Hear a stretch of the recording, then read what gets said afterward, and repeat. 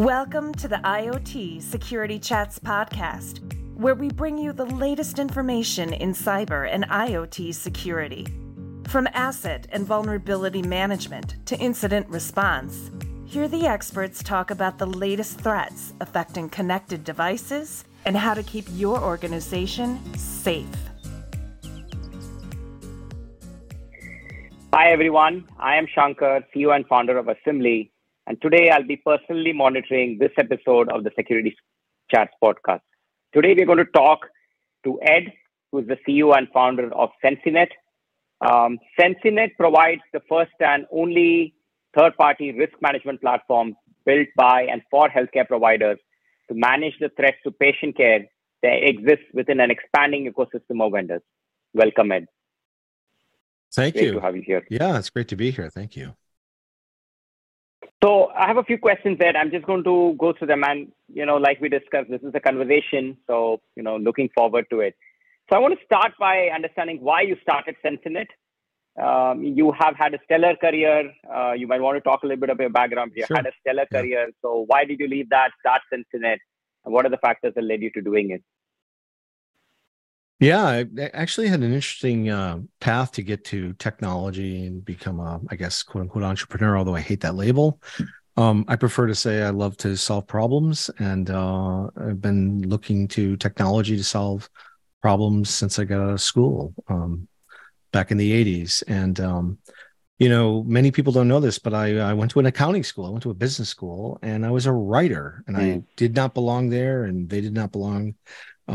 It's sort of in my in my worldview at the time, but it all kind of worked out, and I ended up getting a degree in technical writing, which makes sense. I had a love for technology, and applying it in that way made sense, where I could write about technology in the way that solved problems for users. So it quickly turned into, because my first job was at a startup, quickly turned into running all aspects of marketing, which I don't think I even had a course at school about. So I had to learn it. I'm an autodidact. I learn by reading. I probably have 3 or 4 books going at one time. And then quickly got into products and learned I was pretty good at not only developing products that solve problems, but also seeing market trends and being able to anticipate what customers and markets needed over the course of time. So, and I really love that. That to me gets me really excited to come into an industry and learn about it and find some of the problems and then apply automation and technology, because ultimately that's what we're doing. We're taking a process that was largely manual in nature, and we're automating it in some way and applying technology to that automation. Oh, that's great. I mean, that's a fascinating journey. I met people who have gone from writing and journalism into technology, and that's a great mix, because if you can master both the worlds, then you truly bring that, that comprehensive view rather than like a single dimensional technology view that some people might have. That leads me to a follow-on question. You have different backgrounds, which is interesting. Mm-hmm. And, when you have a background like this and you've started a company, running a company comes with its own challenges. What is the biggest challenge you think you have faced from your perspective when you effectively have come from both a writing background and a technology background? You clearly have some people experience as well. So what is the biggest challenge you have faced when you have seen all the aspects before that you're faced with running Sensinet and starting Sensinet? Yeah, so I'm a pretty passionate guy. I kind of leave. I've been told I leave my passion on my sleeve. So people know where I'm at any given point in time. I don't tend to hide things, and for me, I've got to be able to get out of bed in the morning and enjoy what I do, and I also have an attention span probably of a gnat. Like I get bored with things quickly. So for me, it was I'm always looking for areas that interest me and that can keep me interested for a period of time. What I found really fascinating about the problem we were solving at Sensinet was, it was I couldn't see an end to it. Like, it was that big. And even though it started off very tactical in terms of the overall problem that we were solving, it quickly evolved from a vision perspective to include many aspects of cyber and risk and governance, risk and compliance. And that's what I love about it. I love how these things, you pull a thread and you sort of all of a sudden have this complete, this complete suit and jacket from this one single pull of a absolutely. thread. Yeah. But in healthcare in particular too, which is, we talked about this the other day, what I love about healthcare is you have this shared mission with your customers that in other industries just doesn't exist. And this is my second company in healthcare. I've done 11 companies. It was only the second time I've been in healthcare, but I don't think I'll ever go back to doing anything else because of that uniqueness of that shared mission that you have. No, I agree. And right, like we discussed before, every day you wake up, you're doing something, you feel you're doing something meaningful that actually moves the needle, even by a little bit, moves the needle for somebody else in a positive way that can make a difference to patients somewhere. And I think that's definitely a very motivating mission to actually be a part of. Yeah. Go ahead. I was just going to add, just in terms of the journey to Sensinet, which got me really excited about it is as I was sort of unpacking the problem and thinking about it. I always like to try to, like we talked about this, like I always like to try to find that connection with the emotional, the personal. So then it becomes personal, right? And I quickly, with Sensinet, I quickly got there because I remember, thinking to myself, wow, if a medical device gets hacked, or a health system basically goes out of business, or if care is disrupted because someone's on their way to a hospital and now it's under attack from ransomware and they've got to divert to another hospital, maybe the hospital is another 50 miles away, right? And every minute counts when you're in that ambulance. Then it's personal because that could be your mother, father, sister, brother, aunt, uncle, cousin, friend hooked up to that medical device or in that ambulance, and their life's threatened, and so it really becomes this patient safety issue. And like you said, we're all patients. We know patients, and we care and we love our patients. So there's nothing more important than protecting patients, in my opinion. No, absolutely. I 100% agree to that. I think both of us believe totally in that. Mm-hmm. And so you spoke a little bit about the Sensinet journey and your journey. Mm-hmm. But if I can ask you, you have been doing this Sensinet, running Sensinet for 5 years. The industry also continues to evolve, like industry is not static. So if you look at it from the industry lens and you say, how do you think the healthcare industry has evolved in the last 5 years? When you started in 2018 versus today, I mean, how do you think that has changed? And if you can shed some light on that, that'll be great. Yeah. Wow. Do you have 3 more hours? I mean, there's a lot happened in the last 5 years. Well, I started at the end of 17, and we were getting ready to go to market in 2020. And we actually were going to HIMSS in March of 2020. And of course, what happened there. I was on a plane Saturday, and on Thursday, they said, no more HIMSS, like we're going into lockdown. And, your whole world changed. So you had the pandemic and you had to deal with that from an entrepreneur's perspective, which is, holy cow, you're getting ready to go to market. And then all of a sudden you stop and you have to think differently about your plans, your hiring plans, how you're applying capital, how long now will this pandemic last for, which nobody knew, obviously. I mean, I was the ultimate optimist. I said, 3 months and we'll be out of this thing. Of course, it lasted much longer. And it's still, we're still feeling the after effects of that. So I think that was one thing that didn't exist in 17. I think the other thing that the hangover from the pandemic and the economic whiplash that these health systems have to deal with, in particular, the thinness or absence of any margin to drive any type of capital improvements or investments. And as we're seeing, hospitals are closing down, or they're collapsing, or they're being acquired by larger facilities, so there's an incredible change right now that's happening in healthcare that I don't think we've experienced in a while, right? So you've got that. In addition, you have the fact that ransomware is now top of everyone's list, right? Everyone knows and understands what ransomware is, the threat of it, and the impact it can have on hospitals. In 17, we didn't really know it. We didn't really fully understand it. Yeah. we had ideas, we had anecdotes, but I remember Sensenet in the Ponemon Institute ran a survey because I was hearing people saying, oh, there's a patient safety impact. And I wasn't sure. And I wanted to see if the survey data would actually show that. And sure enough, I mean, it's qualitative survey results, but still directionally, it was showing that not only was there impact to patient safety from diversions of ambulances, operations, lab results, but also there was an increase in mortality rates. Now, again, can you prove it? Can you directly correlate it? We've seen a couple of cases, but other than that, no. But we still think ransomware has such a significant impact to healthcare overall. And we're seeing now what's happening from a regulatory perspective, right? It's driving agencies like the HHS and like CISA to come together to develop a minimal set of cybersecurity standards. Now we have HIPAA, sort of the gold standard for regulations as it relates to data, but not the impact of ransomware on safety, on operations, right? So shutting down or pausing operations or significantly impacting those organizations for a long period of time. My health system right now is still recovering from a recent ransomware incident, still not fully recovered.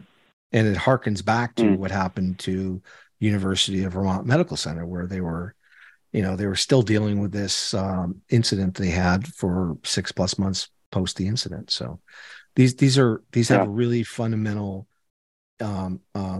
impacts to healthcare that we've never seen before pre 2017, and the acceleration of that too. So you've got sort of this threat vector which is increasing, right? Because more and more of these health systems are moving their business processes into digital form and into third-party systems, right? Either being managed through a third-party application that may be hosted by a third party in the cloud or maybe in another data center. And so the whole footprint in the dynamic of managing digital assets and managing care electronically has changed significantly over the last 5 years. No, absolutely. I think you put it well. I think there's been so much shift, but the fundamental shift in awareness and understanding of the risk they are facing with more data available on things like ransomware has fundamentally opened the eyes in ways that you couldn't imagine in 2017. And there was just a hope then, like for people who are starting companies. And if I had to ask you, if you take a crystal ball, if you had a crystal ball and you were a crystal ball and you said, what is it that the industry is going to look like in 3 years from now, 5 years from now? What would you think that looks like? And it's obviously you're giving your view, but what does the industry look like in 3 to 5 years in your mind? How does this shift? How does the landscape shift? Yeah, that's a great question. And, I've got one of these weird abilities to, I think I mentioned this earlier, I get to see trends and I get to predict things that'll happen. And oftentimes my track record's pretty good. I say I'm batting about 800.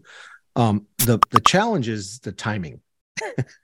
Like I may not get it wrong, but I don't always get the timing right? So that's always the hardest thing to predict, right? Especially as an entrepreneur. Absolutely. You've got this idea, you see a vision for how things can be done differently.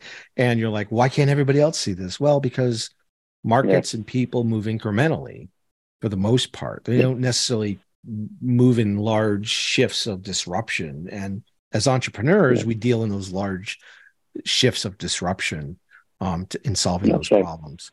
So with that being said, and as a disclaimer around timing, I've always believed and I've always been fascinated and a big fan of Amazon. I've watched Amazon early on. I've been an investor in Amazon early on. I saw AWS early on before anybody else. I mean, I shouldn't say anybody else, but before most investors did. And I went in a big way in Amazon when they were at $50 based on AWS. And I believe that AWS was going to be the infrastructure, basically the utility infrastructure like electrical is to homes and things. And for the most part, that's played out.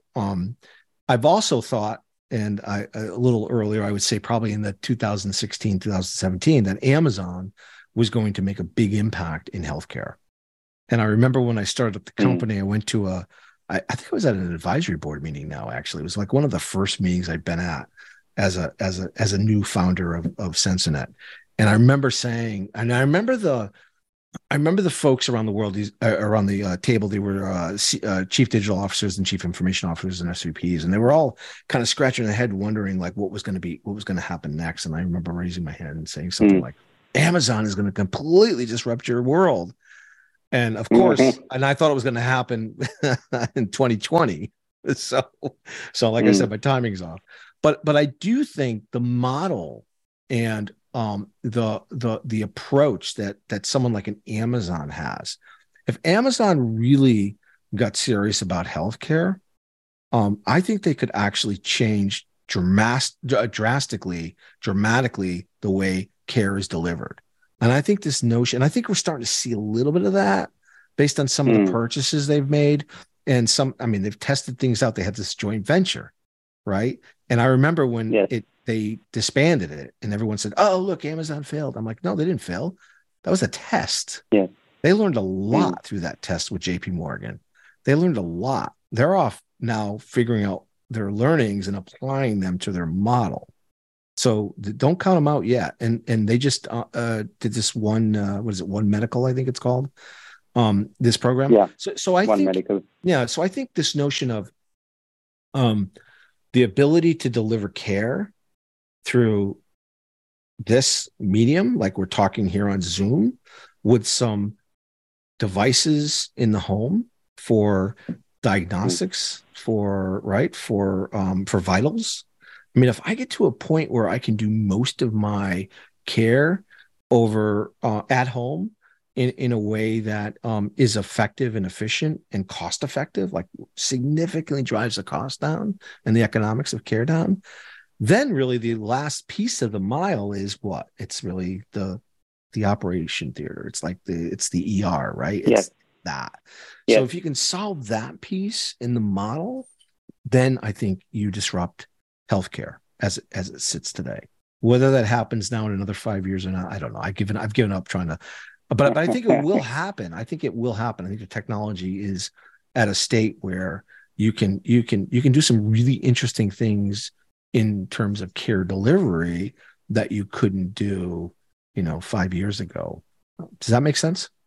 No, absolutely. And I think COVID accelerated it, right? As people started getting more remote care and remote monitoring, it opened up their eyes to what is possible that allows the disruptors to come in faster. And so that timeline actually has probably been shrunk. What might have happened in 10 years now can happen in 7 or 5. We don't know the exact time, like you said, but I absolutely agree. I think that industry, I joke with my wife that one day all of us will be working for Amazon, Google, or Microsoft, the way they are expanding and taking over different industries. That's right. So it's interesting. Yeah. And that acceleration you're so spot on with that acceleration, because I know the industry was sort of, dealing with telehealth at the fringe, sort of at the edges. And all of a sudden it became like, that's how we're going to deliver care. And it's almost like I'm scratching my head, like, why didn't we keep pushing that forward? Why are we sort of backing off on telehealth? Yeah. But it's interesting how markets move. It's never a straight line up, right? It's always sort of up, down a little, up a little, down a little, then back up. And then there's major movements. And so I still think that, there'll be interesting things over the next couple of years that Amazon brings to market, and others that are certainly trying to follow in the Amazon strategy, if you will, with healthcare. No, absolutely. Right. And I think that's why it's so hard to predict timing, because it depends on external forces, which you cannot say for certain. That's right. So now if you had to go back to yourself and Sensinet, you have done a lot of great things. If you had to go back and change one thing, maybe you would not change anything, but if you had to go back and change one thing in your journey with Sensinet, what do you think that might be? And if there's nothing, you can just say, everything that you wanted, you've done. But if you had to pick just one thing, what would that be? What would be the biggest thing you would have changed in the last 5 years if you had to go back and redo it all? Yeah, a great question. There's a book that I always recommend to entrepreneurs. It's called The Hard Thing About Hard Things. And it's a great book. It's a great book. It's the Horowitz of Andreessen Horowitz. Ben Horowitz wrote it.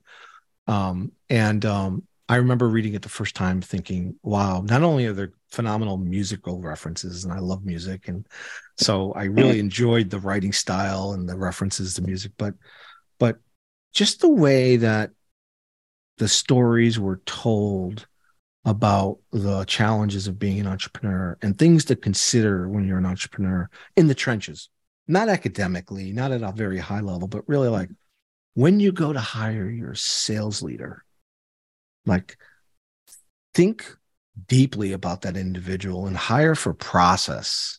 Like hire someone that really understands the process of building a startup and the process of not being able, the ability to build a sales process and sell at the same time without saying, oh, well, I did this here, then I'm going to do the same thing at your company because it worked at the last company. Because it's never that easy, right? If it were, we'd just pull a book off the shelf, we would read it, and then we would apply the sales practices. It's no surprise that every year it seems like there's a new sales methodology out there, right? And so someone's written another book about selling. It's crazy. So it's never that easy. And I think, even though he said it in the book, and I read the book over and over. I read it a couple of times over and over because I always found like, oh, I didn't miss that the first read. Man, it violated the first principle, which is the founder is the best salesperson in a startup. Yeah. The founder is the best salesperson.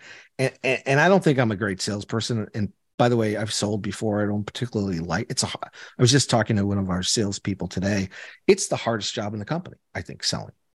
It's the hard because absolutely. I agree. Yeah, you've got to have that thick skin, that shield, and you got to do it every single day. You got to be told no every single day until somebody says maybe, and then you get all excited, right? And you got to be that internal optimist, and it is such a hard job, and when you're starting up, you haven't even figured out your sales motion. You haven't even figured out your key messages. You don't even know if you have product market fit yet, and so I got really excited because I closed a bunch of deals in the beginning. And I thought, oh, this will be easy because if I can do it, anybody can do it. That's unfortunately wasn't the case. And it wasn't, and we'd hired a bunch of people figuring we could scale up quickly, faster than we were ready. And we weren't ready. And it wasn't about the individuals. They were very good individuals. They were great people. They fit the culture. We weren't ready for them. And I missed it. So that was a big learning for me. And that would be one thing I would do over again. I would have continued selling, which would have led me right into the pandemic, which would have been fine because again, things slowed down. And what I ended up doing was, based on my board, I have a great board of advisors. I mean, really blessed with the expertise at the board level. They see a number of different things, and they quickly said, all right, you keep selling and you should hire a product person, a product leader to help you out. And I was like, because product is my first level. I'm like, no, I don't want to give away product. No. But they were right, absolutely correct. And I was able to hire someone who was even better than me. This our chief product officer, Paul Russell, who I worked with at Imprivata, and he ended up going to an AI company at the time, and just timing worked out. And he joined the company, and he made the product so much better than I would have ever made it.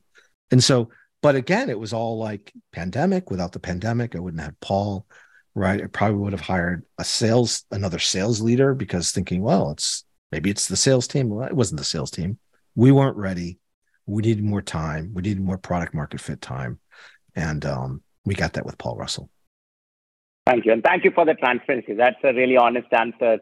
And, like you said, timing for an entrepreneur is the hardest thing to get right.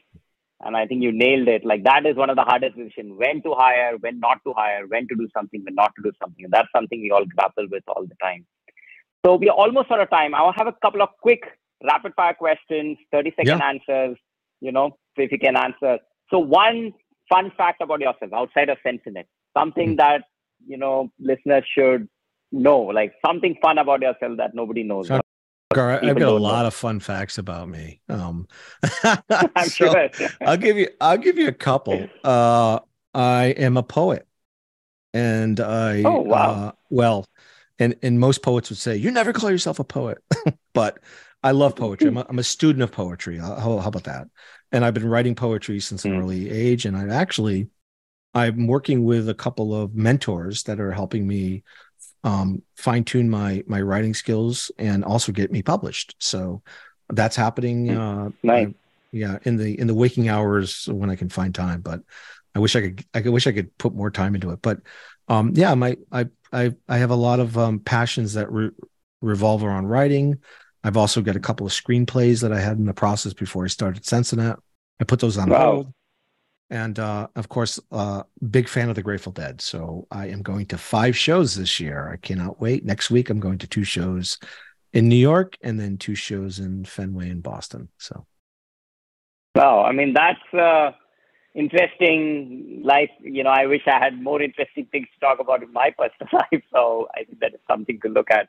Oh, you have something very interesting, and I cannot wait for our listener for the Sensinet podcast listeners to hear about your riskiest thing you've ever done. So we won't talk about that now. I think that was fun. that was really interesting. That was fun. Thank you. And so there's one last question. What advice would you give to our listeners, either from a security side or an entrepreneur, whoever is listening to the podcast? If you had to give a piece of advice, what would that be? Yeah, commit yourself to being a lifelong learner. Always learn, always keep learning, recognize that you don't have all the answers, and that's okay. There are a lot of smart people out there, just know where to go. For me, it's always been, it's a lifelong journey of learning, and I love it. I mean, that to me is what makes life really interesting. And I think secondly, don't take yourself too seriously. I think that's when we get ourselves into trouble, when we get, we lose that hubris.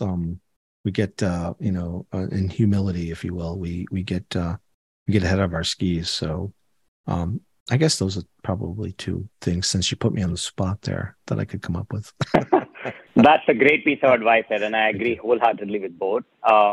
So thank you, Ed, for your time. It's been an absolute pleasure from my side. I hope you enjoyed having this discussion as well, Ed. And I'm pretty sure every listener who listens to this will learn something more about Sensinet, will learn about your views of the industry, and hopefully a little bit about, how they should think about the industry and career as well. So thank you so much. We will look forward to more discussions. Yeah, thank you for having me today. It's been a pleasure.